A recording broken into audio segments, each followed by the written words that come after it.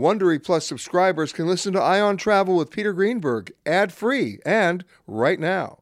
Join Wondery Plus in the Wondery app or on Apple Podcasts. This spring, if you'd rather spend time enjoying your lawn instead of trying to keep it alive, there's good news. True Green is the easiest and most affordable way to get a beautiful lawn. All you have to do is water and mow, and they'll do the rest. Weed control, fertilization, aeration, and even some things you might not even think of. They'll do all of it, while you can do literally anything else. With True Green, you can have your lawn looking as good as a putting green. That's not hyperbole. True Green is the official lawn care treatment provider of the PGA Tour. True Green offers a satisfaction guarantee, and they have a verified best price promise, which guarantees you the lowest price with no compromise on quality. You do you. Let True Green do your lawn care. Visit truegreen.com to get the best lawn at the best price with the best people guaranteed.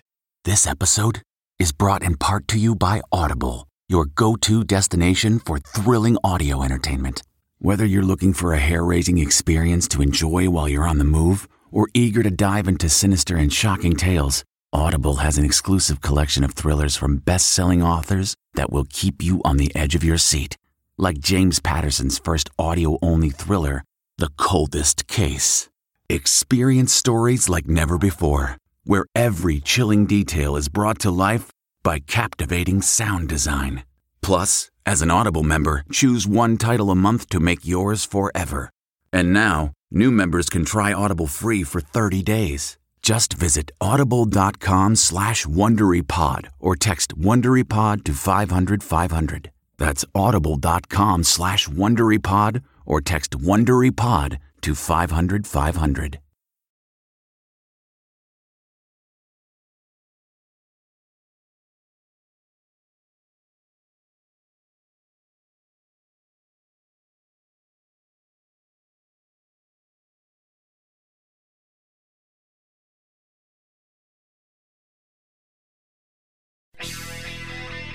It's time for Peter Greenberg Worldwide with America's #1 travel news journalist.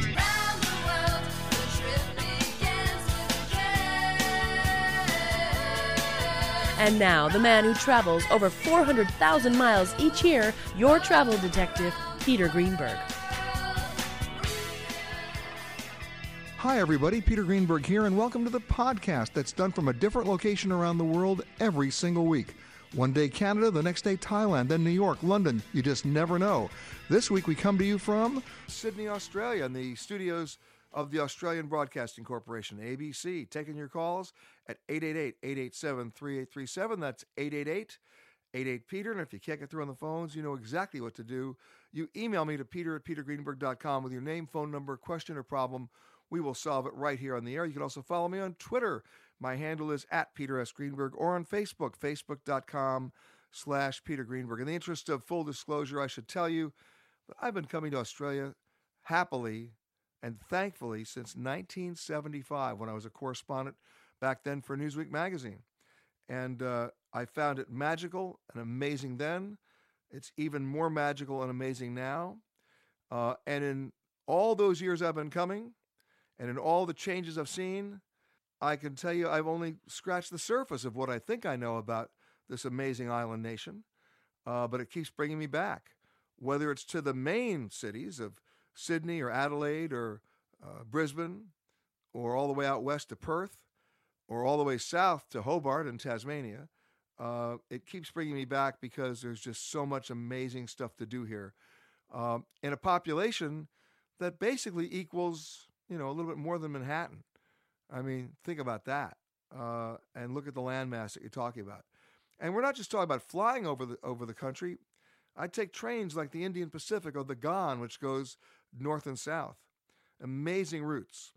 On this particular trip, I've already been kayaking in the Brisbane River. I climbed the Story Bridge in Brisbane. And before that, of course, here in Sydney, I climbed the legendary Sydney Harbour Bridge, which anybody can do. Talk about a photo op. Unreal. If you want great experiences, that is one to do. But there's so much more to talk about. And we will be doing that throughout the show. But one thing I do want to get to, and it bears talking about, is my experience of getting to Australia. The good news is I flew here on an airline called Virgin Australia. They did a great job on a 777. The crew couldn't have been nicer. But that's not what I want to talk about. I want to talk about the airport experience I had at LAX and our pals at the TSA. You've all heard the stories and the warnings about what to watch out for this summer with long lines and delays at security checkpoints because the TSA is understaffed. Depending on who you believe, it's either by 1,100 up to 2,000 agents are not on the job. They're under that number. And everybody's telling you to get to the airport early. Some of the airlines are actually saying, you better get to the airport early because if you miss your flight, it's not our fault and we're not going to put you on another plane. And the airlines, I understand why they're saying that. The other problem, of course, is the sheer numbers game. All the planes are full this summer, so if you miss your flight, getting on another flight may be difficult, if not impossible. But we've got some serious problems this summer at the TSA, and it's not going away. And not only that, we're talking about the summer. You know what? Summer's just starting. It's already happened, and it's going to get worse. Let me tell you what happened to me. My flight left, or I should say my flight was scheduled to leave at 11:50 p.m. on a Wednesday night to come to Brisbane, a nonstop flight. Now, airline schedules are not news bulletins. They're published way in advance. Everybody can see them online or just by calling the airline, and everybody knows when the peak periods are. If you're talking about domestic travel in the U.S., the peak periods on every flight, on every day, are between the hours of 7, and every airport, by the way, are between the hours of 7 and 9 a.m. in the morning or between the hours of 4 and 6 in the afternoon. If you're flying overseas from either the West Coast or the East Coast, the peak periods are in the afternoon and the evening. Whether you're leaving from New York, going to Europe, or you're leaving from Los Angeles, going to Asia or the South Pacific. So you say to yourself, okay, I'm going to get out there 2 hours ahead of time. And that's what I did. I got out to LAX at 9:30 at night for an 11:50 p.m. flight. And this is what I saw. Chaos. Long lines. I got in one line because that was the line I thought I was supposed to get in. And the line didn't move. It finally moved up an escalator, but that didn't get you to TSA. That just got you to a longer line waiting for the TSA. And it wasn't moving. And after 20 minutes, I gave up and was told to go to a quote-unquote expedited line. So I went to that line. I was in that line for 34 minutes. They already started calling my flight because we're nearing an hour now. And by the time I got to the head of that line to be able to put my carry-on bags, my 2 carry-on bags on the conveyor belt, there was a problem, another problem. One of my bags got flagged for secondary inspection. Here's the other problem. There are not enough TSA agents to do the inspection. So that bag sat there for 12 minutes, during which time I went and sought out 2 separate TSA supervisors to ask them what was going on and could not get a satisfactory answer. They finally found one TSA agent to inspect my bag. He took it over to their machine, which was, drum roll please, broken. They then had to take it. Now they're calling final boarding for my flight. He takes it over to another machine, empties out all the contents, runs it through security. Of course, I had to wait for that bag to run. Then I had to repack everything. So I'm now talking an hour and 10 minutes to get to my plane. I'm now racing to my flight. Now they're calling final boarding. I get there, and I see the gate agents who tell me, it's okay, slow down, we're not leaving yet. And why aren't they leaving yet? Because there were so many passengers for that flight and many other flights that night who couldn't get through security. So we took a 20-minute delay waiting for them. And after 20 minutes, when some of them still hadn't shown up, we decided we're going to leave. But we couldn't because a number of them had checked in for the flight. Their bags are on the plane, and their bags now, for security reasons, since they hadn't shown up for the flight itself, had to be offloaded. And virtually every other international departure that night had to take a similar delay. And when I reported on this on my website, petergreenberg.com, the TSA was very quick to respond to say that my information was incorrect, my reporting was wrong, because they timed me. They went back and looked at the video and said that I only spent 34 minutes online. Yeah, the second line. They didn't time how long I spent to get my bag inspected or then repacked. And this is nuts, and it's got to change.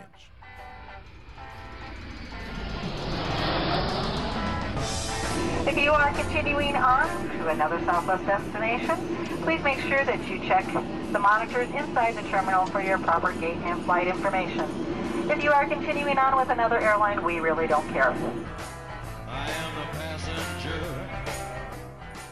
You know, if you do any homework about history and NSW, otherwise known as New South Wales, what do you find? Well, of course, people tell you the legend of Sydney and Australia being a penal colony, which it was, about how, you know, the first fleet arrived back in, 1788, which it did.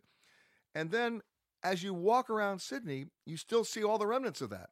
You still see, you know, how they built everything out of the stone. You still see the fortresses. You still see the seawalls and everything that was done out of that. Well, joining me now has seen it all because he's not just a Sydney historian and author. He's the professor of public history at the University of Technology of Sydney. I got it right, UTS. Paul Ashton, how are you, sir? Very well, thanks, Peter. I mean, you call it, in one of your books, you call Sydney the accidental city. Yes, and it was very accidental. Over the 2 and a bit centuries that Sydney has been, and it's a very that's a young city. Yes, absolutely. Over the time that it's been evolving, there has been a huge number of contradictions and tensions in terms of the way in which the city's grown. There's been, in the 19th century, almost no plans about how Sydney was going to grow. It just grew topsy-turvy. In the 20th century, at the end of the 20th century, and now in the 21st century, there's too many plans and too many conflicting... Well, you know, you take a look at the way Washington, D.C. was developed by the French, by the way, by Lafayette, and, you know, they mapped it out pretty well, right? Absolutely. There was no plan here. No, absolutely. And, I mean, Washington, D.C. Developed... just after town planning started in the late 19th century. We started, as you said, a century before when there was no planning. One of the early town planners said that Sydney developed based on goat tracks. That was it? Where goats went. They were the tracks. And it was also Aboriginal tracks. A lot of the main pathways around, like Oxford Street now, Old South Head Road, were actually Aboriginal walking tracks. So a lot of modern Sydney is defined by where Aboriginal people walked. Right. And you can still take those tours today. Yes, absolutely. What's interesting to me about the architecture of this city is there is none. I mean, when you know where I'm going. I mean, there's some of the 19th century stuff with the metal roofs and the balconies, and then there are these hideous 1960s skyscrapers. Now you finally come to the point now where the skyline is looking pretty good. Yes, absolutely. I mean, it's looking really good now. Yes, right? Very, very much. The skyscrapers, Sydney was very late getting skyscrapers. We had a building act called the Height of Buildings, which cut the height down to 150 feet. Now, that wasn't lifted until 1957. So 150 feet is 15 stories. Yep. That's it. Yep. So, and it wasn't until 1957 that act was amended. And so in 1962, we get our first skyscraper down at Circular Quay, and then the terrible explosion of glass and concrete, which has left us with that 60s stuff. Although then comes 1974, and I'm dating myself now because I was here when it was completed, of course, the Opera House. Absolutely, absolutely. Hard to believe that's 42 years ago. Yes, long time. And it was another interesting project that took twice as long as it was supposed to take to build and cost 3 times more. Wait. Is there any construction project that ever is completed on time in the history of mankind ever, other than the Olympics in China, where how many people were killed during that? Absolutely. You know, because the Chinese had an unlimited budget. They didn't care. Absolutely. You know. Or on time, which is good. Yeah, exactly. But when you talk about iconic landmarks, there's the Opera House. It's defined Sydney. Absolutely. And in fact, that beautiful Sydney Cove, where you've got the Opera House on one hand, right, and right next door the Sydney Harbour Bridge, the two icons of Australia. Right. And you place yourself right down there by the Park Hyatt, and you just watch all the boats leave the harbour, all the ferry boats, and they go under the bridge or they don't go under the bridge, and there's the Opera House right across. Absolutely, absolutely. The Circular Quay is very interesting because it reflects over time, if you look at photographs and maps, the development of the city. When it started, it was called Semicircular Quay because it was only a semicircle. It developed out. Yep. And then? And then you get the first skyscraper down there. Before, there were bond stores and warehouses, so it reflected a quarantined 19th century culture and society. And so the beginning of skyscrapers really showed the development of modern Australia.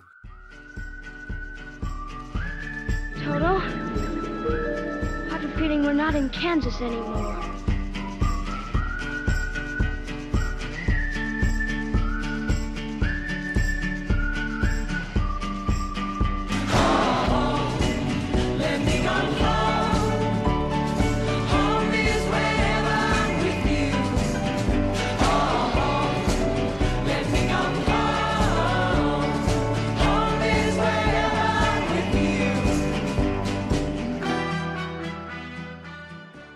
speaking with Paul Ashton, the author of The Accidental City.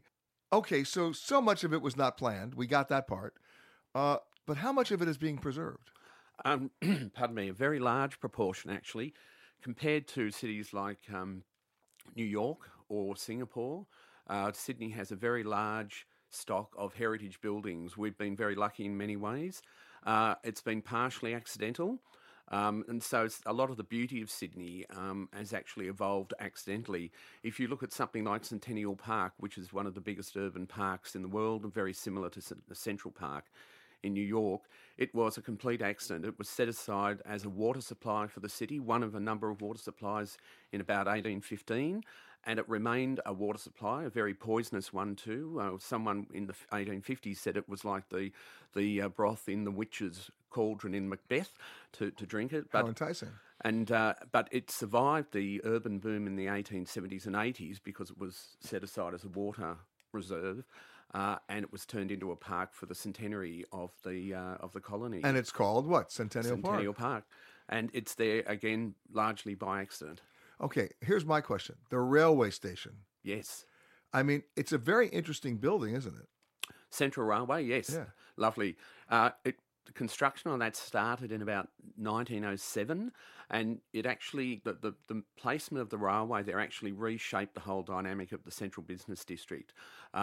Because as the Underground Railway took off from Central down through Underground through the city, it moved all the department stores from around here, where we are in Ultimo, down further into town. So it changed the whole dynamic of the city.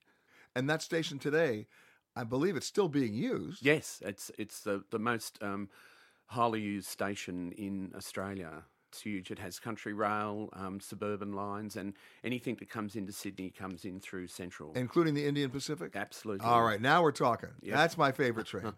I mean, imagine a train that's the longest piece of straight railroad track in the world. It never makes a turn. Absolutely. And you're out there for 2.5 days. Absolutely. Yeah. But if you're smart, you stop in crazy places like Kalgoorlie. Yes. Oh, my God. Talk about Marshall Dillon and Miss Kitty. This is Gunsmoke Part 2, right? It's very much. Yeah. I remember when I first went there, I actually thought it was so wild. I went out and bought a subscription to the Kalgoorlie Miner, the newspaper, and I was getting it in L.A. every week. Fantastic. Just to find out like who died with a pickaxe. It was unbelievable. Yeah, but it really hasn't changed. No. The paper probably hasn't either. It started in the 1890s, I think, with the gold rushes there. What's the biggest surprise to you about Sydney that's been able to be preserved? Probably a lot of the housing stock in suburbs like Paddington, and you talked about in an earlier segment going into places where people live. There are some beautiful inner city suburbs like Paddington that have been preserved again by accident. The City Council in 1952 voted to demolish all of Paddington. They actually had plans to wipe it all out and build 3-story 1950s apartment buildings. Ugly blocks. Absolutely. And there was a financial problem with the council. They had a budget run out, and Paddington is there now today. So there's a lot of lovely mid-late 19th century spots in Sydney which you could almost imagine you're not in the city, that you're just in a lovely part of a Mediterranean city. Well, I discovered a place yesterday that most people don't know about in Sydney, Parsley Point. Ah, yes. Yes, I know Parsley Point. Not very well. No, but it's a secret little... If you drive too fast, you're going to miss it. And it's on the other side of Rose Bay. Mm-hmm. And then there's this cool little bridge there. Oh, my... Built over 100 years ago to transport ammunition when Sydney was trying to figure out, how not to be attacked by the Germans. And they left the bridge. And it's the coolest little beach nobody knows about. Absolutely. You have little things like Bear Island down near La Perouse, where the third... that film with Tom Cruise in it. What's that one? I can't remember. Anyway, he was shooting down there. It was set up in the 1870s to keep the Russians away. We were terrified of them. It's a wonderful little fort emplacement that you can drive out onto or walk out onto. There's a lot of spots. There's another place called Bobbin Head if you ever get a chance to go. You drive through a national park to get it. It's in the middle of the metropolitan area. And by the way, do you know how I found Parsley Point yesterday? Through a company called Detour. Ah. You drive around in a completely restored 1964 Holden. Fantastic. Right, so it's a 52-year-old car, And he takes you to these places. It's just unbelievable. Wow. And nothing in the guidebook, nothing in the brochure. That's the beauty of seeing a city from somebody who knows it, Yeah, absolutely. All right. But the biggest surprise for you about someplace that's actually been preserved? That's very, very hard.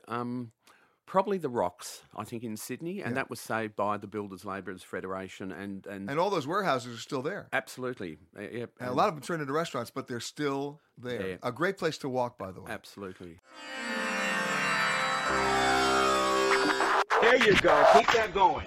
This is Flight 372 on SWA. The flight attendant's on board serving you today. Teresa in the middle, David in the back. My name is David, and I'm here to tell you that shortly after takeoff, first things first, there's soft drinks and coffee to quench your thirst. But if you want another kind of drink, then just holler. Alcoholic beverages will be $4. If a Monster energy drink is your plan, that'll be $3, and you get the whole can. We won't take your cash. You gotta pay with plastic. If you have a coupon... Audible.com has more than 150,000 titles and virtually every genre.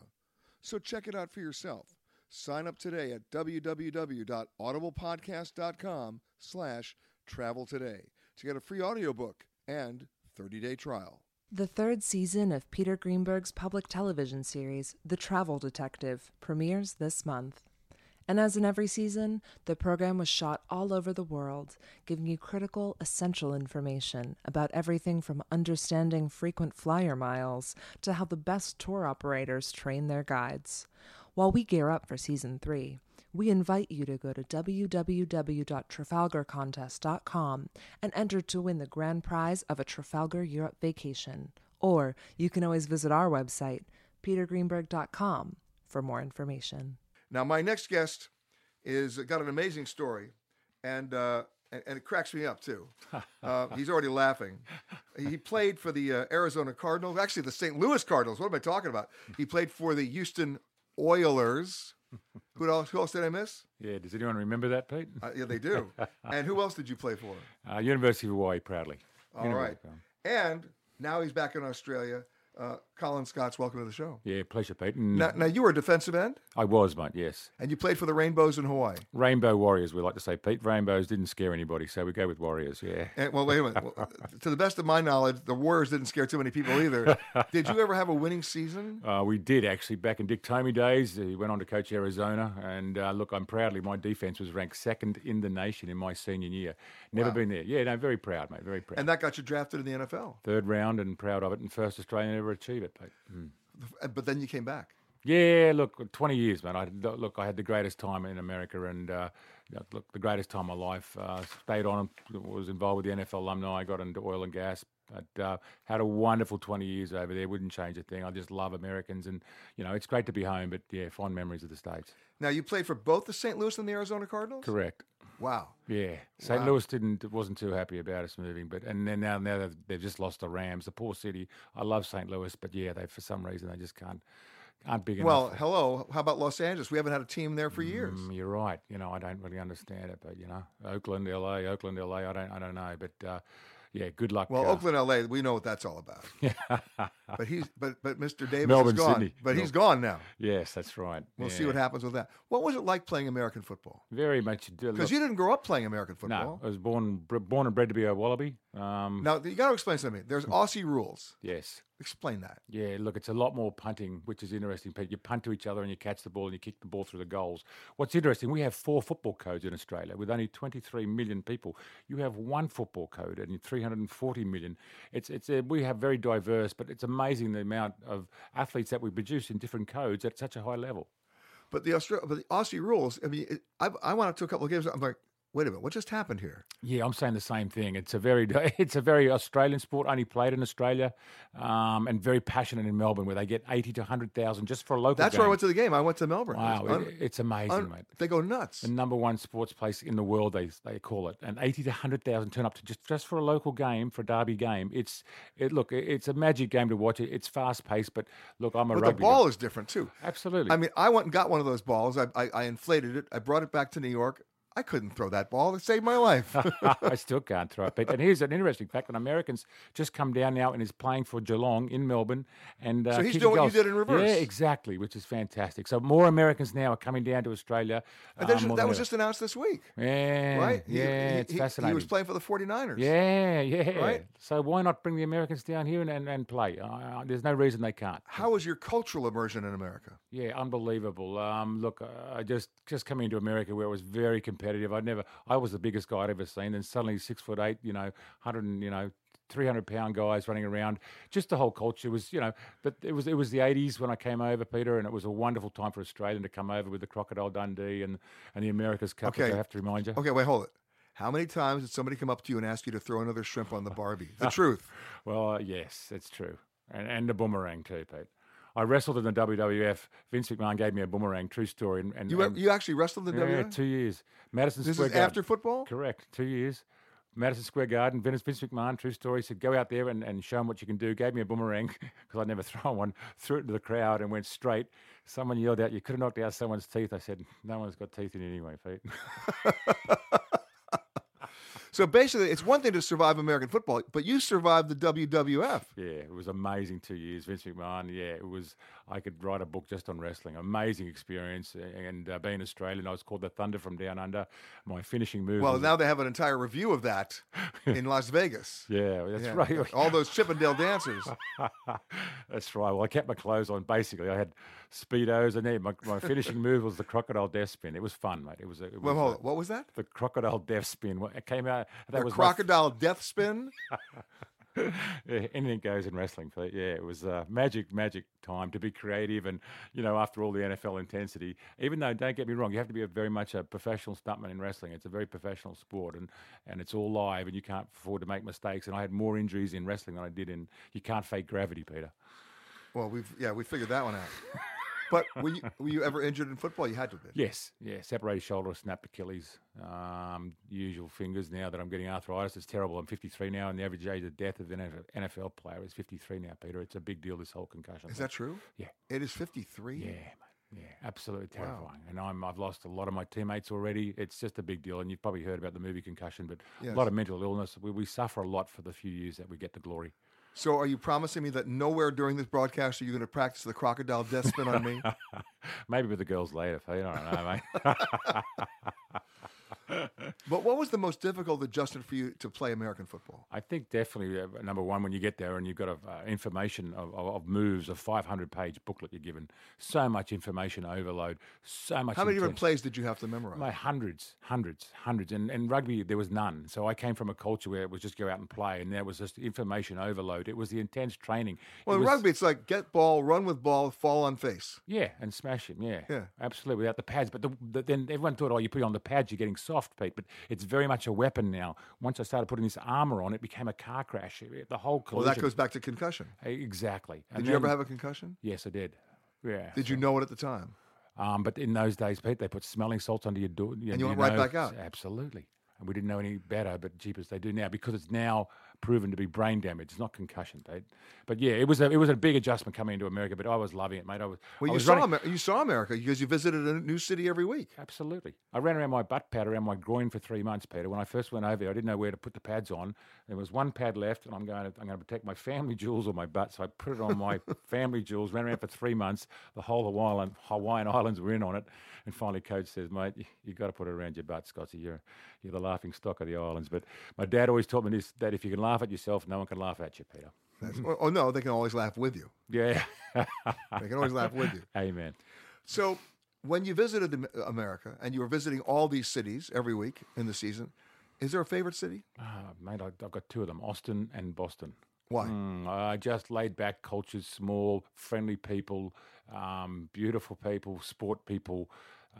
Just fell in love with just the smaller community, country sort of, I don't know, the big cities. But you didn't really play in Austin. No, but I lived in Houston for 5 years after when I you played with the Oilers before they Jerry became Glanville. Jerry Glanville, the original cowboy. He still thinks Elvis is alive. But that's before they became the Texans. Yes, that's right. And you were playing at the Astrodome? Yes. Yeah. Back and still got the injuries from there, mate. But yeah. But you would go up to Austin because it was small and manageable and fun? 100%. And just beautiful hills and water and the people and the college, just the whole, the music, the it's just a magic city for me, Austin. I just loved it. And now the Rainbow Warriors are actually coming where? Yeah, coming down to Sydney. We're all pumped. August 27th. It's going to be the first Division 1 college game played this year. A real game, not an exhibition. No pre-season, no showcase. This is the real deal. I think they're going to have 30 million Americans, so make sure you tune in. It's going to be a big event for us. It looks like we're going to sell out the stadium. 80,000 people coming down here. Cal Berkeley, Golden Bears are playing University of Hawaii, August 27th, 12 o'clock. It's going to be I hate to tell you this. You know who's going to win the game. Come on. But I'm going to be speaking to Hawaii before they play, so expect them to come out with a bit of fire, right?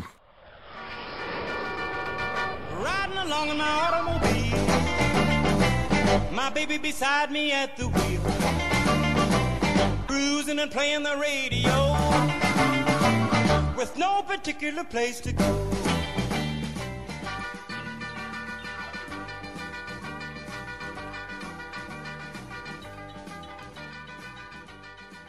We've been speaking with Colin Scott, the former defensive end for the Rainbow Warriors, the often not victorious Rainbow Warriors in Hawaii, the St. Louis Cardinals, who then became the Arizona Cardinals, and the Houston Oilers.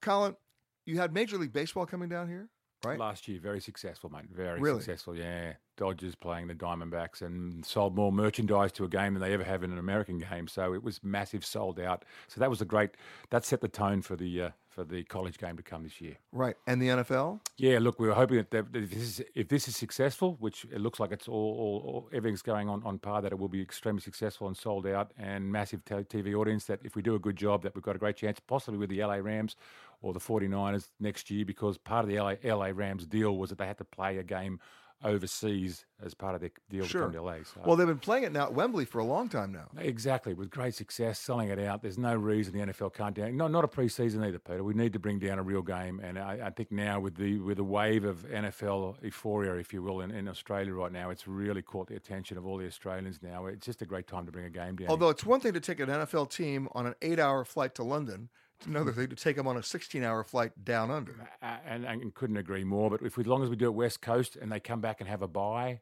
there are ways that we can do it and manage it. If it's West Coast, not as bad. They come back and make sure that we have a bye the following week. You mentioned a bye. I mean, the reality is when you finished the game, you guys were truly wasted. I mean, you were beaten up. Still sore. And you still got to show up for practice on Tuesday. It's like, oh my God. Yeah, no, it is, mate. It was incredible, the amount, the amount of injuries and soreness, but thank goodness, what we were doing recovery-wise was so specialised, and swimming and the way you got treated and the way you got recovery is a big deal in the States. You guys have got it down to an art, but you need it after the intensity of playing an NFL game and even a college game. All right, so here you are, born and raised in Australia, go to play at Hawaii, get drafted in the NFL, then come back home to after the World Wrestling thing, then you come back to Australia.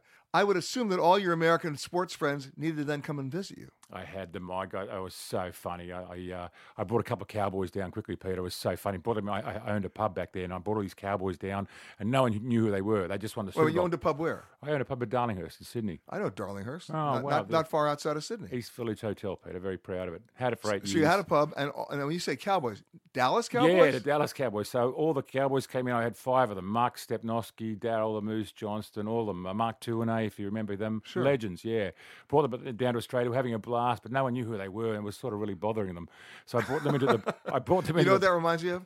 In the old Jack Benny show, his guest that week was Bob Hope, and they both realized they had a week off of vacation. So they went to their travel agent and they said, "Look, we're very big stars in America. Everybody knows who we are. Send us somewhere on vacation where nobody knows us. We just want to be left alone." So the travel agent took up their word, sent them to someplace where nobody knew them. They lasted an hour because nobody knew them. I love it. Anyway, I brought them into the pub, Pete. They're all like, no one knows who we are. And some old legend Australian just walked up to him. I said to him with true honesty in Australian, "I hear you're the Cowboys from America, guys." And all the boys are like, get their shoulders like, "Yeah, we are," and in true Aussie accent. "So what bloody horse do you Cowboys ride?" I said, "Welcome to Australia." But did they have a good time? Welcome to Australia. Had a blast. Look, I used to bring so many of the boys down here, and there's just a wonderful chemistry between Americans and Australians. There always will be. We are just joined at the hip, Pete. We're a wonderful, wonderful partners, and just the love of our cultures. It's beautiful. And what did you feed them? We don't have Texas steaks here, but And don't say you threw a shrimp on the barbie. Yeah, actually, the seafood, as you know, Peter, is the best in the world down here. Amazing. So we absolutely just got into the lobsters and seafood and steaks, and they were happy with that department. We have wonderful food down here, blessed. Well, before I let you go, let's say I'm visiting you for the first time. I've never been to Sydney. I've never been to Australia. What's the one restaurant that you love that is not in the guidebook, not in the brochure, where you hang out? Without a doubt. Watson's Bay Hotel, without a doubt, just the most beautiful view of Sydney. If you ever want to come down to Sydney, you can catch a ferry from the city. It's about 15 minutes, which is one thing you need to do is catch a ferry on Sydney Harbour. Takes you right to the restaurant. You're looking down the harbour, one of the most beautiful places in the world, the best seafood you'll ever have in the world. Cannot recommend it more. When I first came down here in 1975, everybody talked about Doyle's. Everybody knows about Doyle's. Yep. But and nothing wrong with Doyle's, but Watson Bay, it ain't bad. Yeah, no, it's a magic place. I just love going there, and it just makes me feel relaxed. And sort of out of the. See, now what I like to do is I go down to Rose Bay, out very close to where we are right now. Yep. Get on a seaplane. Yeah. Go out around Palm Beach, up the Hawkesbury River to a place called Pete's I Bite. was born in Palm Beach. Then you know it, right? Wow, beautiful. Right. And there's I'm trying to think of the name of the restaurant there. It's I know what you're talking about. Yeah, it's not Umberto's. It's an Italian place. Yeah. Oscars. Very good. Wow, I can't It's believe Oscars. Am I right? Very good. Oscars, then up to Pete's Bite, up in the Hawkesbury, then come back through Cottage Point Inn. Wow. And then you fly over the Opera House and the bridge, and you're down by sunset. You got me, Peter. That is. I'll take it. I'm going this weekend, mate. You have to go. You have to go. The wife cooks, the dog sings. Yeah. It's true. Hello? This is your captain speaking. There is absolutely no cause for alarm. Get your motor running. Head out on the highway. Looking for adventure. And whatever comes our way.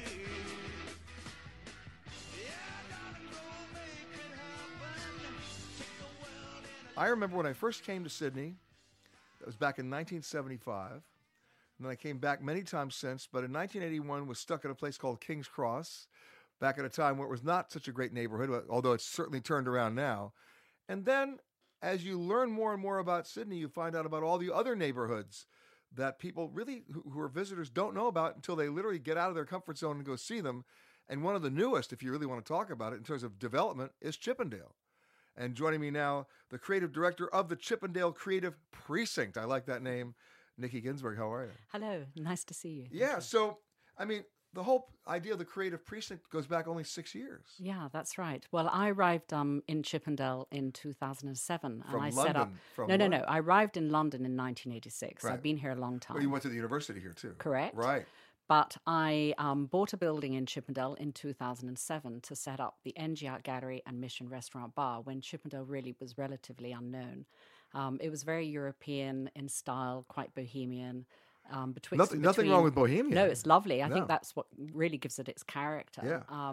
And it was stuck between 3 universities, and I never really understood why it hadn't taken off as a destination. There was nothing there. It was a cultural desert. So I set about turning it into something extremely exciting and buzzing and culturally alive. And how many galleries are there now? We now have 22 galleries in Chippendale. So we've Wow. done very well. Are you doing gallery walks? We are doing gallery walks. We have on the first Saturday of every month the Explore Chippendale free gallery walking tour. Excuse me, is wine included? Wine is included. I knew it. And we offer lunch in Spice Alley, which is one of our newest alleyways adjacent to Kensington Street, which is a fantastic destination. You know, what's interesting to me, and it's not just particular to Sydney, and that is you take a look at the revitalization and the rebirth of so many neighborhoods in the United States. It really was driven by the art scene.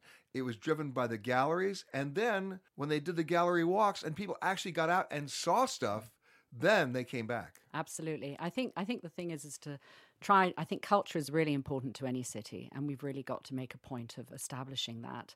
So I set about doing that, and then, as you say, what comes next is the food, the alcohol, the bars, the pubs, the fine dining. So I think Kensington Street currently right now is really buzzing. I think we have about 16 different sort of eateries and bars in Kensington you know Street. where I was yesterday? Where? Kensington Social. Oh, okay. Isn't that lovely? Unbelievable. Fantastic. Right next to the Old Claire. Yes, right. And that's beautiful, just been refurbished. They've that done a great hotel. job there. 65-bedroom hotel, 5-star, swimming pool at the top, cocktails. But here's what I liked about that street. Yeah.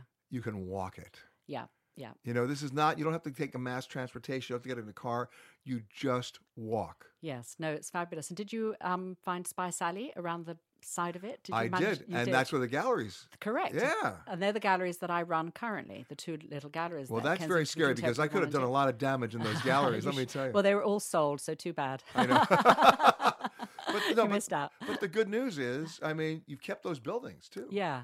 Well, it was the vision of Dr. Stanley Quek, who's the former chairman of Fraser's Property Australia, who redeveloped the old brewery site, Central Park, which you probably saw as you walked through. Absolutely. Which is a fantastic just renovation and visionary sort of change to the neighbourhood. And then he purchased the street from Fraser's Property Australia, so set about 7 years ago to establish a Kensington Street, really taking into consideration the character, the heritage, and sort of restoring it with the love and passion that it really deserves. And then I now work with him as well as his creative director. So I have many hats, the president of the Chippendale Creative Precinct, then his creative director for Kensington Street. So it has a lovely synergy because I can do everything that I want for Chippendale, and it's incredibly exciting. And the thing that's interesting and people should know about it is if you're in downtown Sydney, if you're down by the rocks, let's say, the distance between that and Chippendale is what? Nothing. Not really. It's probably about 20 minutes in a car. On a bad day. Which is, so it's pretty quick. Yeah. And the other thing I just want to mention, because I'm so excited about it, is we've just about to establish the historical walking tours of Sydney. Of Chippendale.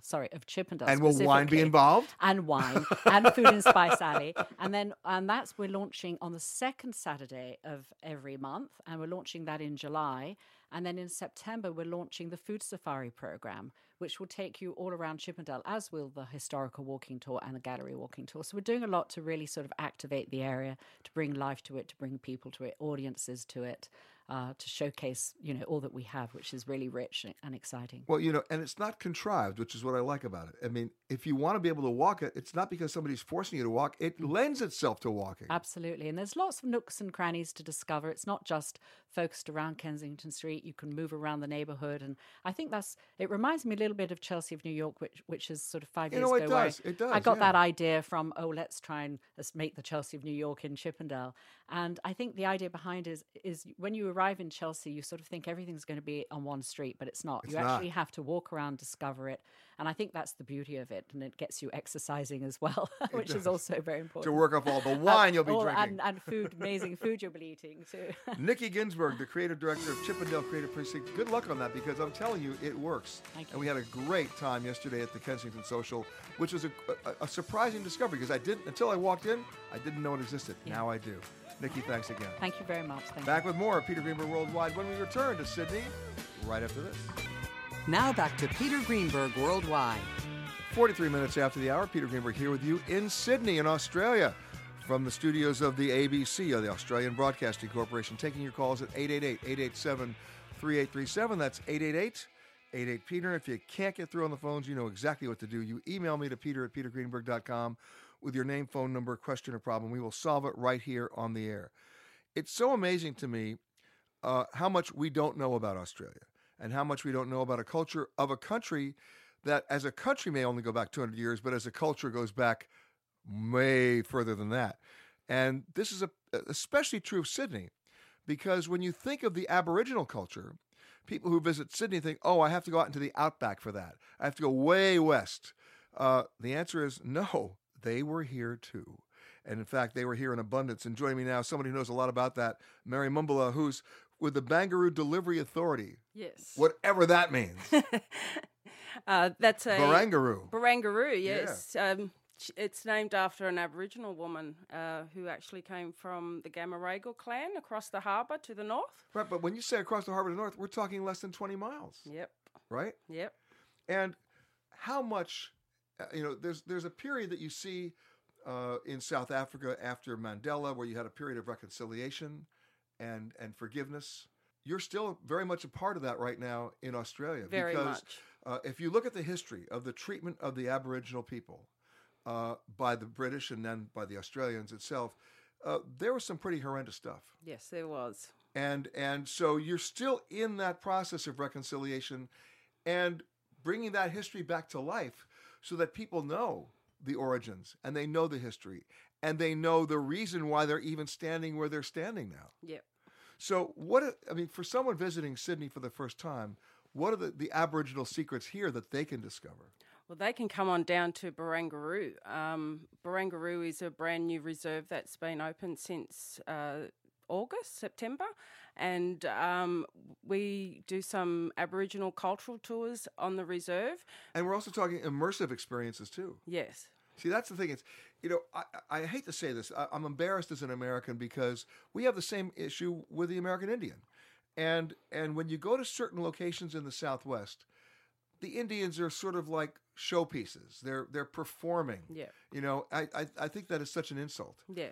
You don't do that. No, we don't do that at all. We give you a bit of a history on the harbour of the Gadigal and the Gamaragal and Wongal people that lived on the harbour of Sydney, and we'll tell you about a bit of, the bush tucker that they ate and, the marine life. Yeah, let's talk about what they ate. Because a couple of years ago, I was out there in the bush, way out west, right? And they said, okay, guess what? Your turn, Greenberg. You're going to eat some Aboriginal grub. Yeah. Yeah, you're laughing. I wasn't laughing. Oh, it's nice. Was it a witchetty grub? Yes, it was. Now, you know what? I remember it very well, right? Tell them what a witchetty grub is. Come on. A witchetty grub is a caterpillar. It's like a caterpillar. It's a caterpillar. Yeah, a big fat one. Thank you. Yeah, it was a big. Now you're really laughing at me. And it was a little squirmy and a little, right? Yep, very and squirmy. you can tell me anything you want, like it tastes just like chicken. I don't care. But I got through it. Yeah. But I also appreciated it at that point. Because one of the things that you learn very quickly in researching the Aboriginal culture is what they had to make do with, what they discovered from basically back directly to nature, right? What you could do with the bark of a tree. Yep. What you could do medically from a bark of a tree, Yep. right? Yep.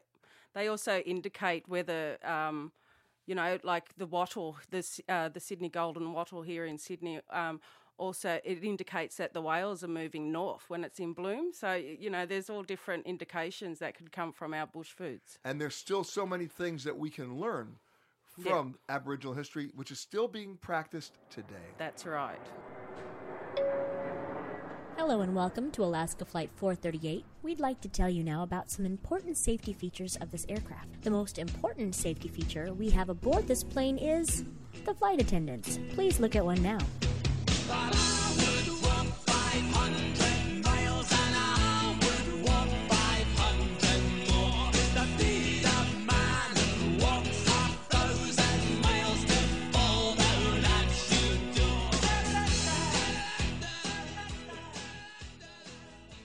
Joining me now, the chief concierge from the Four Seasons Hotel here in Sydney, George Souza. How are you, sir? Very good, Peter. All right. Thank So you. should I be afraid of you?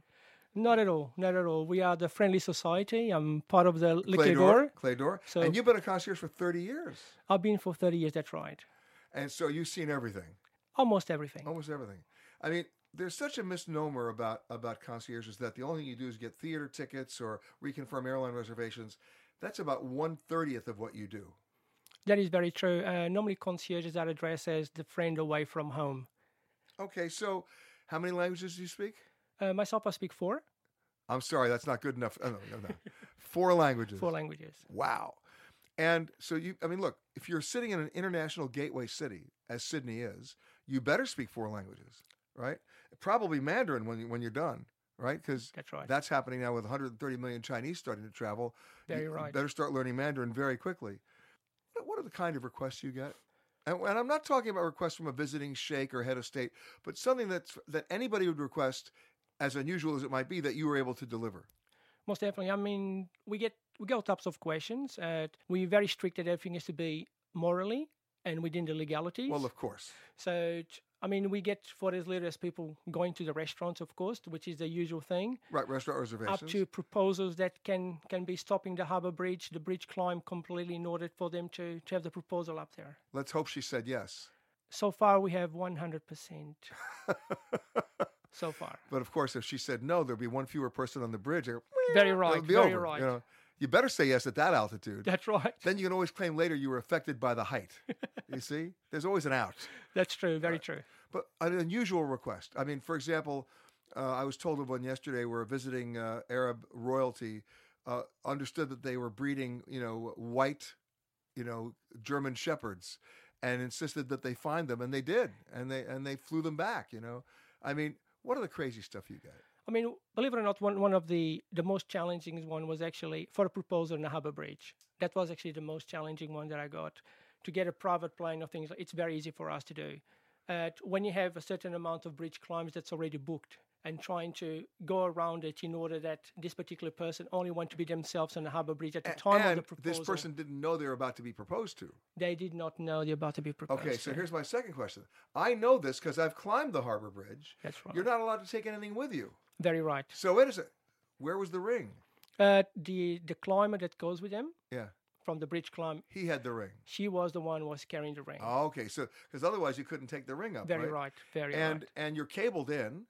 It's have you climbed the bridge? Many times. It's I'm great, loving isn't it. I'm loving it. By the way, they have different bridge climb times, and my suggestion is go as early in the morning as they'll let you do it, so you're up there as the sun is just coming up. Sunrise is definitely the best time. Yeah, definitely the best time. And by the way, where the Four Seasons is located, and I was there when they opened it in 1982 as the Regent, right? That's the Regent. That's very right. But where you're located, you look out the window from your room at the Four Seasons. You've got the Opera House on the right and the bridge on the left. It's just unreal. It doesn't get any better than that. Right.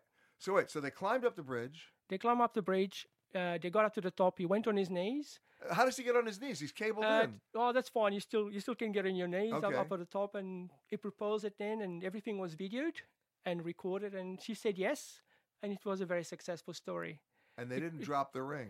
They did not drop the ring. The ring was actually stuck into a piece of string. Oh, they were thinking of everything. Everything needs to be attached. Even the ring was cabled. It was attached, and they only took it off once it was actually on a finger. Wow. All right, so that was a successful It was a very success story, that one. But if I want a private seaplane, you're the guy to go to. Anything and everything. I mean, there's no limitations what the guests they ask, because they come to us for anything and everything while they stay with us. But you have to say no to some things. If it's illegal or immoral, at times you have to say no. We're always trying to find solutions. There's always some other things around, but as long as if it's illegal and immoral, yes, we don't do it. All right. So if it was an immoral proposal. No, it wasn't. Or an indecent proposal for for $1 million. Remember that movie? Okay. Yeah, I do. I do remember the movie very well. I know.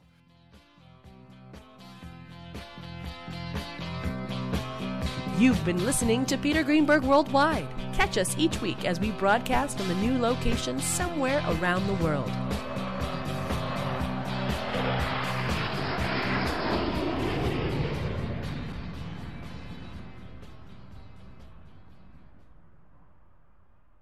If you like Ion Travel with Peter Greenberg, you can listen early and ad-free right now by joining Wondery Plus in the Wondery app or on Apple Podcasts. Prime members can listen ad-free on Amazon Music. Before you go, tell us about yourself by filling out a short survey at Wondery.com/survey. Hi, this is Jill Schlesinger, CBS News business analyst, certified financial planner, and host of the Money Watch podcast. This is the show where your money is not scary and it's not boring. It is a show that's all about you. It's your questions that make it possible for me to provide unconventional and entertaining insights on your money and maybe more importantly, on your life. I'm going to be your financial coach, someone who brings common sense and an insider's perspective on how to manage your money and your emotions. And I promise we are going to have a little bit of fun along the way. Have a question from retirement to career changes to college funding? Just send us an email at askjill@jillonmoney.com. Follow Money Watch wherever you get your podcasts. You can listen ad-free on the Amazon Music or Wondery app. Are you ready for an all-new season of Survivor? You better be, because Survivor 46 is here, and it's 90 minutes of twists and turns you don't want to miss. Better yet, after each episode, there's a brand new episode of On Fire, the only official Survivor podcast. Each week, we go behind the scenes of the episode's biggest moments, taking you into the how and the why things happened. And this season, we're very lucky to be joined by an expert, the winner of Survivor 45, Dee Valladares. What is up? I'm thrilled to be joining this team and to be giving you my take on how and the why players made the moves they did, what it takes to outwit, outplay, and outlast, and to ask Jeff some questions because even after 26 days out there, there is still a lot for me to uncover. Bring it, Dee. Listen to On Fire, the official Survivor podcast, wherever you get your podcast.